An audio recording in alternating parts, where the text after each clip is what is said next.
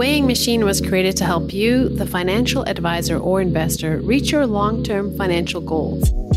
Each episode, your hosts, Rusty Vanneman and I, Robin Murray, cut through the market glamour to find the time-tested principles that help investors succeed. The Weighing Machine is inspired by the classic investing saying attributed to Benjamin Graham. The stock market is a voting machine in the short term and a weighing machine over the long run. In other words, emotion and expectations drive short-term market movement, but fundamentals and valuations determine returns over time. Welcome to The Weighing Machine. Enjoy, and as always, let us know what you think. On the podcast today, it is all about gold. We will take a deep dive into gold investing with the man who's such a gold pro, he's even named after it. And I bet he's never heard that before. Our guest is Maxwell Gold, head of gold strategy at State Street Global Advisors, otherwise known as SSGA, and the home of SPDR ETFs, including GLD, SPDR Gold Shares, the first gold ETF that is nearly 20 years old, is one of the largest ETFs in the industry. Welcome to The Weighing Machine. I'm Rusty Vanneman. And I'm Robin Murray. Okay, let's start, as we always do, with a look at the markets. We are recording this at the end of July, as the news has just come in that GDP shrank for a second quarter, technical definition of a recession. But, Rusty, is that really where we are? And does that definition at this point matter? Well, that is a popular definition, but it isn't exactly the definition. So again, the popular definition, if you get two consecutive quarters of economic growth contracting, and which looks like we're having right now in the first and second quarter. But really the precise definition is judged by an organization called the NBER, the National Bureau of Economic Research. And their definition is, I quote exactly, a significant decline in economic activity spread across the economy lasting more than a few months. So obviously quantitative data is used, but in the end, it's a qualitative assessment. The labor market is a key input. And right now, the labor market is strong. There's more job openings than job seekers. I think probably if we look back at this point, it's not a recession yet. And I think there are a lot of buffers or cushions in place right now, whether we're looking at the labor market I just mentioned, housing, consumer strength, all of those have cracks, but all of them in an absolute sense are still great. So it buys time for the economy to resolve its other issues. But that said, investors are talking about the chance of recession. It's scaring some investors. It's impacting client portfolios. But as investors, we should remember if we are in a recession, the economy usually bounces during it because, of course, the market looks forward when a lot of the economic data, of course, is looking back at history. Right. Is that a long enough answer? It's pretty long, but we'll take it. Okay, well, let's turn to our guest and bring him in. Maxwell Gold is head of gold strategy at State Street Global Advisors. Max, welcome to The Weighing Machine. Great to be here. Thanks for having me. Nice. So the initiation right, of course, Maxwell, to The Weighing Machine is we need a walk-up song. And the possibilities, I'm excited to hear what your walk-up song is going to be. Thought for today, definitely keeping with the theme of gold. So I was thinking, I want something upbeat, imagining myself stepping up to the batter's box at Yankee Stadium. So I went with Gold on the Ceiling by the Black Keys. Certainly appropriate given the conversation today about gold, but still, a little bit of a banger in my mind. Nice. See, there are so many good options. That's a great one too. Awesome. Our playlist just got better. That's right. All right. Well, Maxwell, you have spent several years at major firms, including Merrill Lynch and JP Morgan. Can you tell us more about your career and what drew you to specializing in gold? Yeah, I think my career started, about 15 years ago, right at the onset of the financial crisis in 2007, 2008. And, I was working at JP Morgan at the time. Most of my time was spent in the private bank, working with the portfolio construction team, really cemented my appreciation for strategic asset allocation, the benefits of having a properly diverse portfolio, and really taking a deep dive at what risk exposures exist across different asset classes and the risk contribution that different investments, different asset classes can really provide. And that was sort of my entree to appreciation of the portfolio perspective from the investment principal side, as well as looking at alternative assets and including gold at the time. It was very much top of my mind. Flash forward, second half of my career, moved into other roles with firms focused on investment strategy, precious metals on certain ETF firms before joining State Street in 2019, about 3 years ago, as the head of gold strategy, heading up our team focused on the thought leadership, research, as well as investment strategy for our gold-backed ETF suite and support there. That said, let's just get to like a really important question right off the bat, and let's just talk gold. And what is your outlook on the gold market for the remainder of the year and in the years ahead? Yeah, I think gold has been very resilient in 2022. I came into the year with the expectation that it could certainly surprise the upside, with the expectation that, there may be some headwinds, but the tailwinds are still permanent for gold. And when you look at the gold performance, through the first half, really at the end of July, it's down a little bit, but it's significantly outperformed equities, significantly outperformed bonds. And I do think that there's reason to be positive for gold throughout the second half of 2022. When you look at the tailwinds, including inflation at a 40-year high, we've seen market volatility pressure bonds, stocks, and other traditional asset classes, and geopolitical volatility emerged at the first half of the year, really in the first quarter, where gold responded very strongly, nearly testing its recent all-time high that was set in 2020 in March, where it hit about 2070 per ounce. It's come back a little bit since then, but I do think gold's still on a very strong footing. And given the headwinds of rising interest rates and Fed policy looking to tighten, a stronger US dollar, which has certainly been a headwind for a lot of asset classes, as well as Chinese lockdowns, which have impacted the retail and jewelry demand for gold, which is incredibly important for the market. Despite those headwinds, gold has remained fairly steady, and it's been performing as expected. We've seen market volatility, geopolitical uncertainty, economic uncertainty. I think looking ahead to the back half of the year and into next year and beyond, I do think there's reason to be positive for gold from a performance perspective. I do think that its value as a source of diversification is spurring investment demand. I do think that when you look at overall elevated inflation, that's going to put a cap on real rates. And I do think that gold is going to continue to benefit as sort of a asset class that has been undervalued for a long time. And I do think when you look at long-term secular bull markets for gold and that behavior, I think we're still in the midst of a longer-term secular bull market right now for gold that really began back in 2015. All right. So kind of bringing a couple different topics here together. So you talked about portfolio construction earlier, and of course, talking about gold and the argument for it. Does gold deserve consideration for a permanent strategic allocation in investment portfolios? And if so, what should that weight be? Let's assume we're working with a 60-40 portfolio. Yeah, I think that's the right starting point. In my mind, that's the true value that gold provides to a portfolio, to any kind of asset allocation, is strategically over the long run.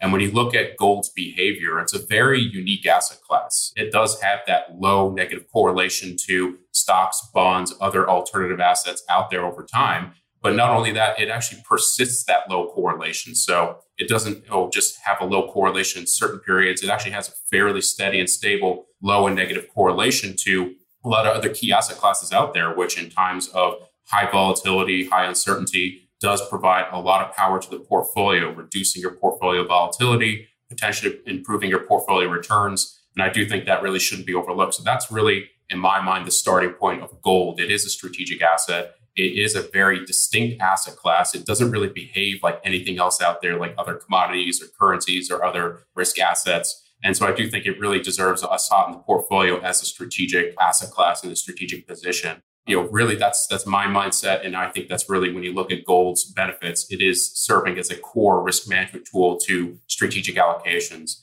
In terms of what would be like an optimal allocation to gold from a strategic perspective, again, this varies depending on risk profiles, horizons, et cetera. But taking your example of a moderate 60-40 portfolio, when you look at the data across diversified global multi-asset portfolios, the real optimal level tends to be somewhere between that 4 to 6, 4 to 7% historically. Again, that's looking backwards, not really taking into account forward-looking, what is the bonds role in a portfolio right now, given the challenges of inflation and interest rate volatility.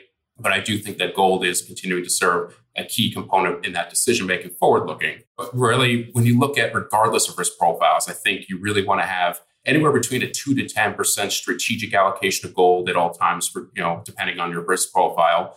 But I think that's really where you get that best improvement, that best adjustment to your Sharpe ratio, your risk-adjusted return for your portfolio.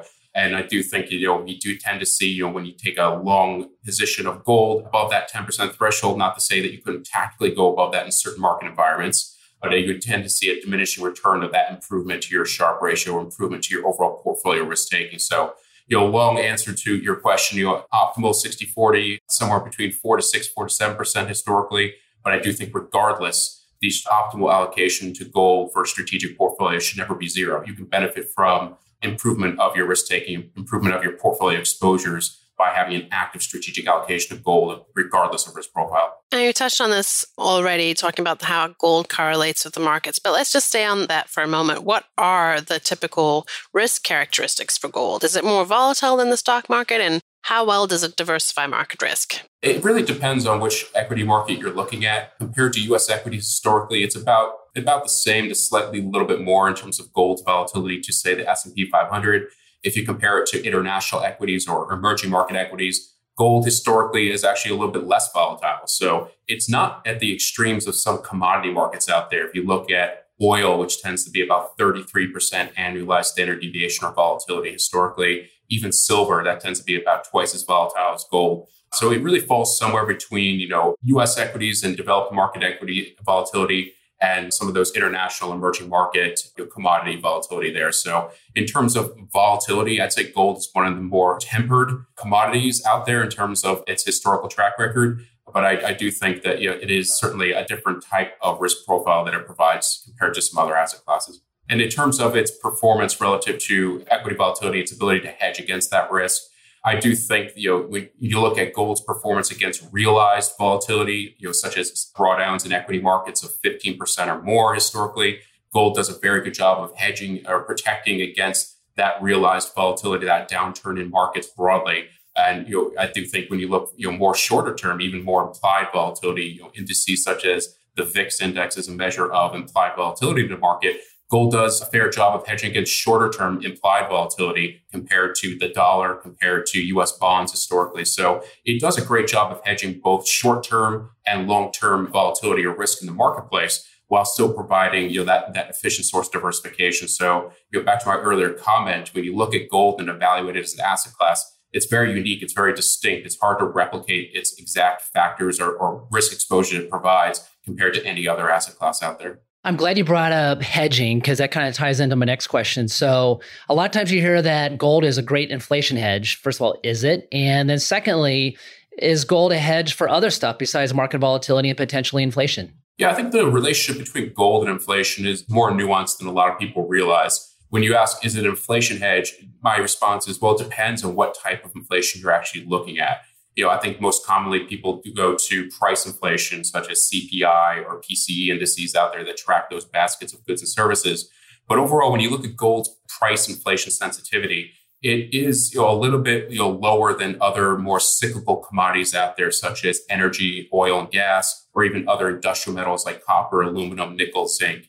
When you look at it comparatively to a 60-40 global portfolio, its inflation sensitivity is a little bit higher than that. So it doesn't detract from its overall sensitivity of inflation movements over time. The real power and real benefit of gold's a quote unquote inflation hedge comes online in my mind from monetary inflation and gold's ability to serve not as an inflation hedge per se, but much more as a store value asset and an ability to preserve spending power, particularly over the long run, over several years, if not longer. And when you take that mindset into play here, so what we have is that gold broadly keeps up with price fluctuations over time while hedging against in conjunction with currency depreciation. So really, that's a real powerful benefit to hedge against price inflation, yes, but much more so hedge against monetary inflation as in the form of weaker dollar, particularly for U.S. investors, and over time, currency depreciation from fiscal spending, from monetary policies throughout history. So I do think that that's how my take of gold and its ability to hedge quote unquote inflation. It's a little bit more nuanced than a lot of people tend to think about, but I think that's really the right mindset to evaluate gold and its ability to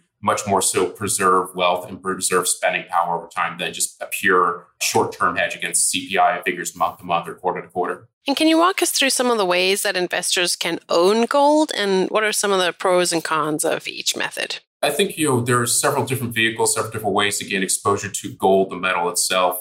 Certainly at State Street, we provide a suite of products that provide direct exposure to metals through the ETF structure. In my mind, that's one of the best, most cost-effective, liquid, and efficient ways to gain exposure to the spot price of gold. There are other investment vehicles that have been around for several years, several decades. Futures contracts are another common way to gain exposure to commodities such as gold. I do think there's certainly considerations from that. Contracts, they do mature, so you have to continually roll those assets into new contracts, and that could potentially detract from your overall total return or total performance. And certainly there's a bit of leverage to manage around that. So it's not, the best way for maybe some investors that are not as sophisticated are not looking to gain exposure in their investments through margin or through other leveraged vehicles. And then additionally, the longest track record way to gain exposure to gold is, directly into physical bars and coins. And I get a lot of questions about this. Is that a better way than other investment vehicles like ETFs or futures contracts or other investments offerings out there? And I do think there's a cool factor to a physical bar and coin. You're holding an American Eagle or True Grand in your hand. Certainly, it does spark a lot of thoughts in your mind. But there are other considerations such as costs. You're taking on the risk of storage, the risk of insurance, the risk of illiquidity, and really you're likely going to be paying a premium above the spot price to buy that bar or coin directly. And there's also considerations of authenticity, concerns about security. Certainly you have to put it somewhere and make sure that it stays safe. A lot of vehicles such as ETFs out there that invest directly into gold provide all that in a simple, cost-effective expense ratio every year. So I do think that if you're looking for an investment vehicle to get exposure to gold, to tactically rebalance, to manage your exposure, in my mind, I think ETFs are one of the best ways out there. A lot of investors, I think, will buy this argument, but there's a lot of potential substitutes. And I would like to walk through a couple of those. So first of all, I've heard, some investors say, I like gold, but if you like gold, you should really own gold mining stocks. So what is your opinion on that? Should people own gold mining stocks instead of gold, or should they own it in complement, or what is your thought on that? Yeah, in my mind, gold mining equities or gold stocks are certainly a valid investment, but they shouldn't be viewed as a substitute or proxy for gold in your portfolio. The reason being is that at the end of the day, these are equity investments. They're going to behave like equities. They're going to perform similarly to equities during market downturns. They're likely going to capture a lot more of that downside risk.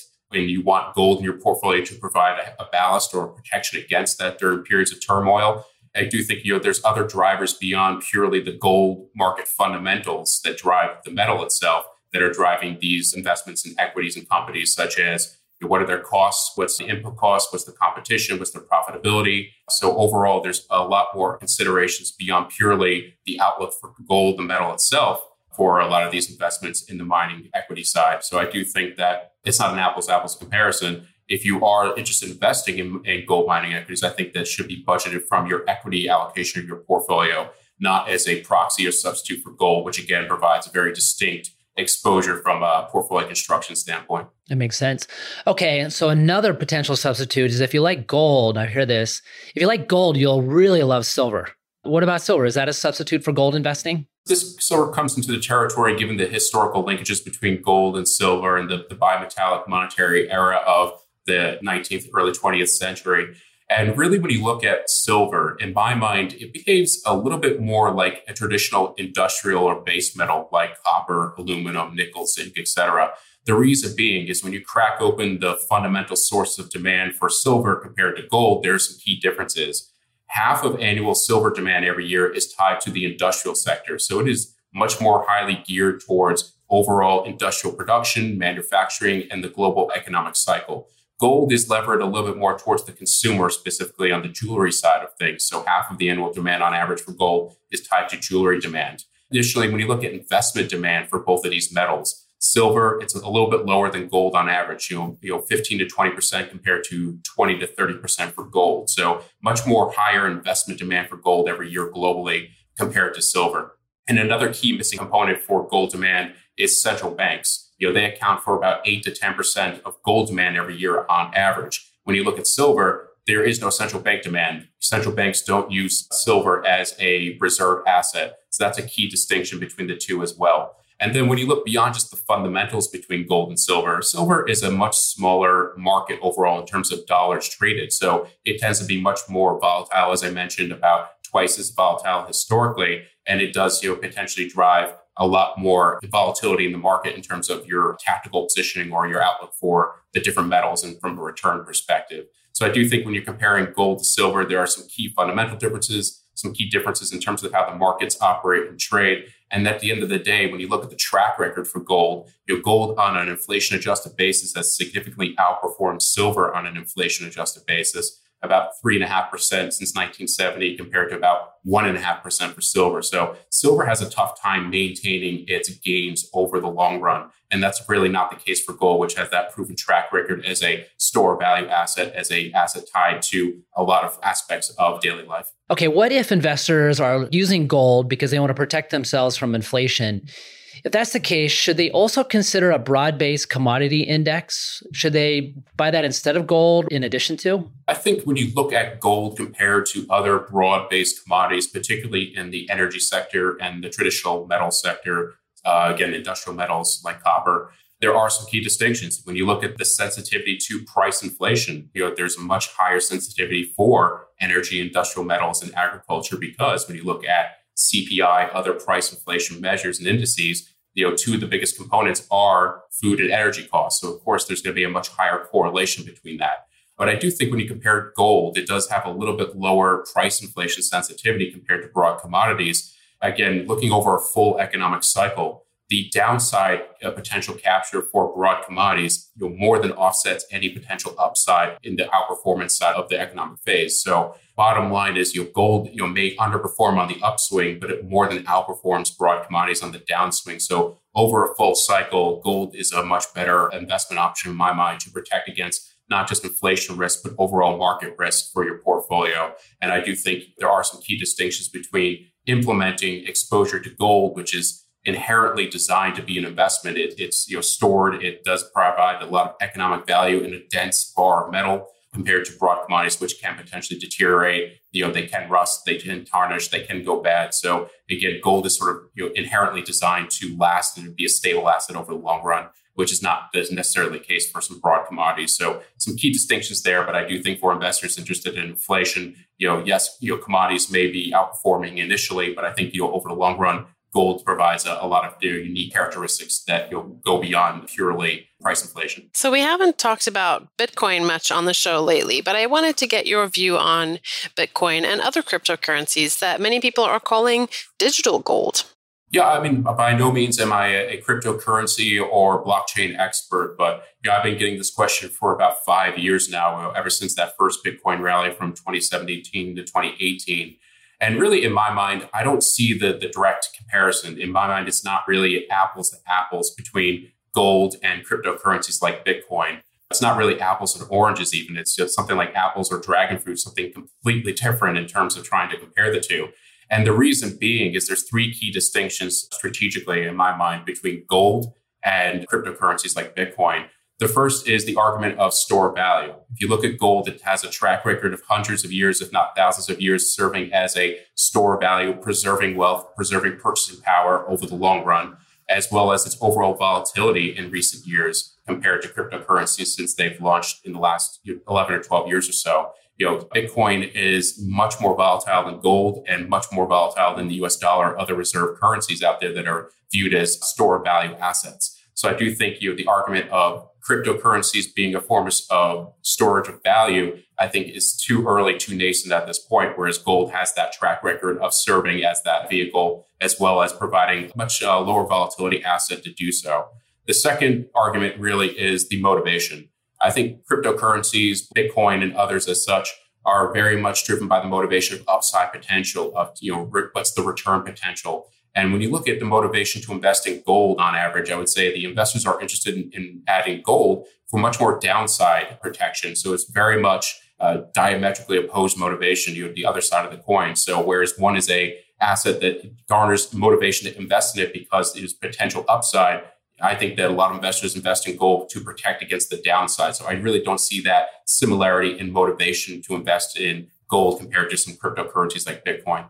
And then finally, when you look at the fundamental real world usage of gold compared to cryptos, using the thought experiment of if we were to decide that today the gold price is zero, tomorrow there would be knocks on doors of miners, knocks on doors of refiners, of fabricators saying, I need gold to meet the demand to produce my jewelry products. I need gold to add to my electronics, be used in semiconductors and iPads and computers and iPhones, et cetera. So I do think, there's a real world usage for gold. It's about 60% of gold demand every year is tied to jewelry, technology, and consumer applications, as well as industrial applications. So even if you remove that investment component from gold demand, there's still a real world applicability to it.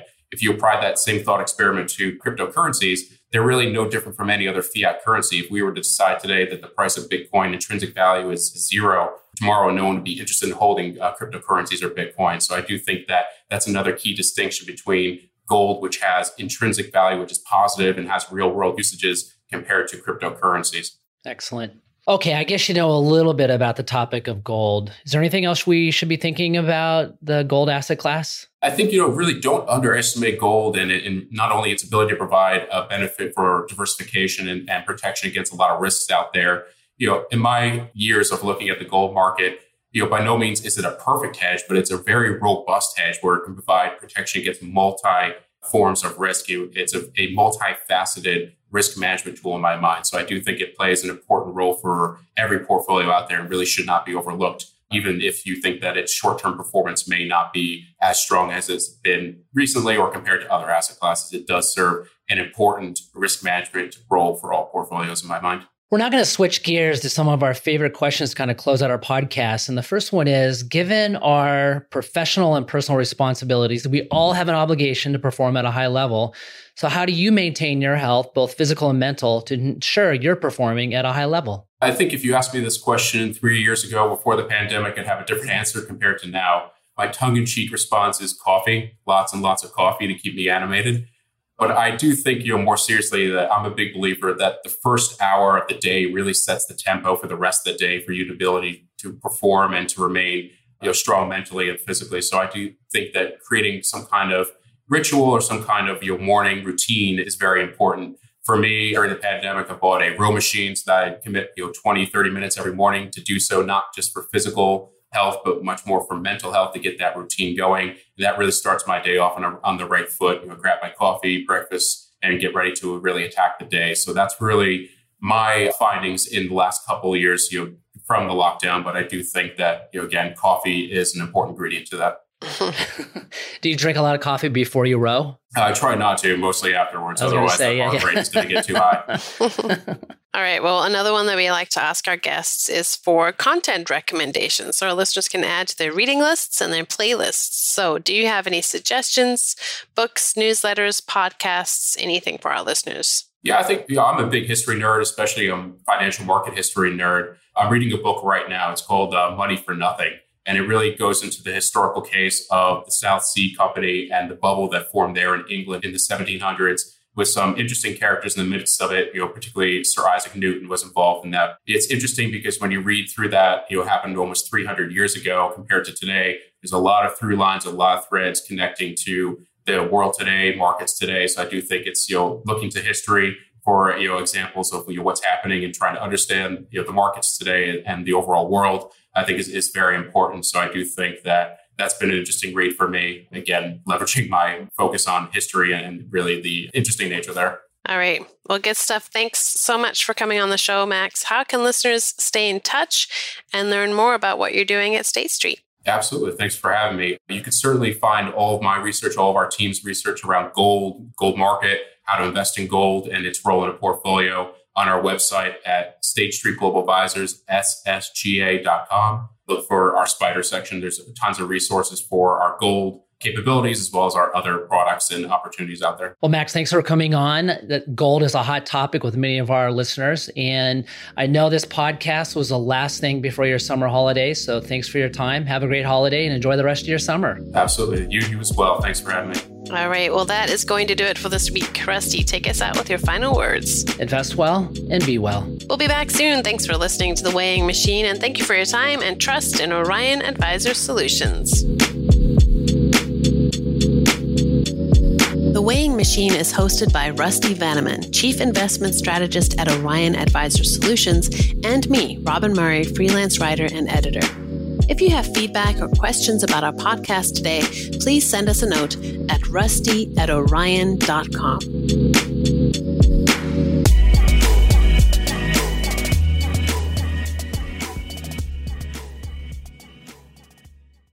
All opinions expressed by Rusty Vanneman and podcast guests are solely their own opinions and don't reflect the opinion of or endorsement by Orion, its affiliate subsidiaries, and its employees. This podcast is for informational purposes only and should not be relied upon as a basis for legal, tax, and investment decisions. The opinions are based upon information the participants consider reliable.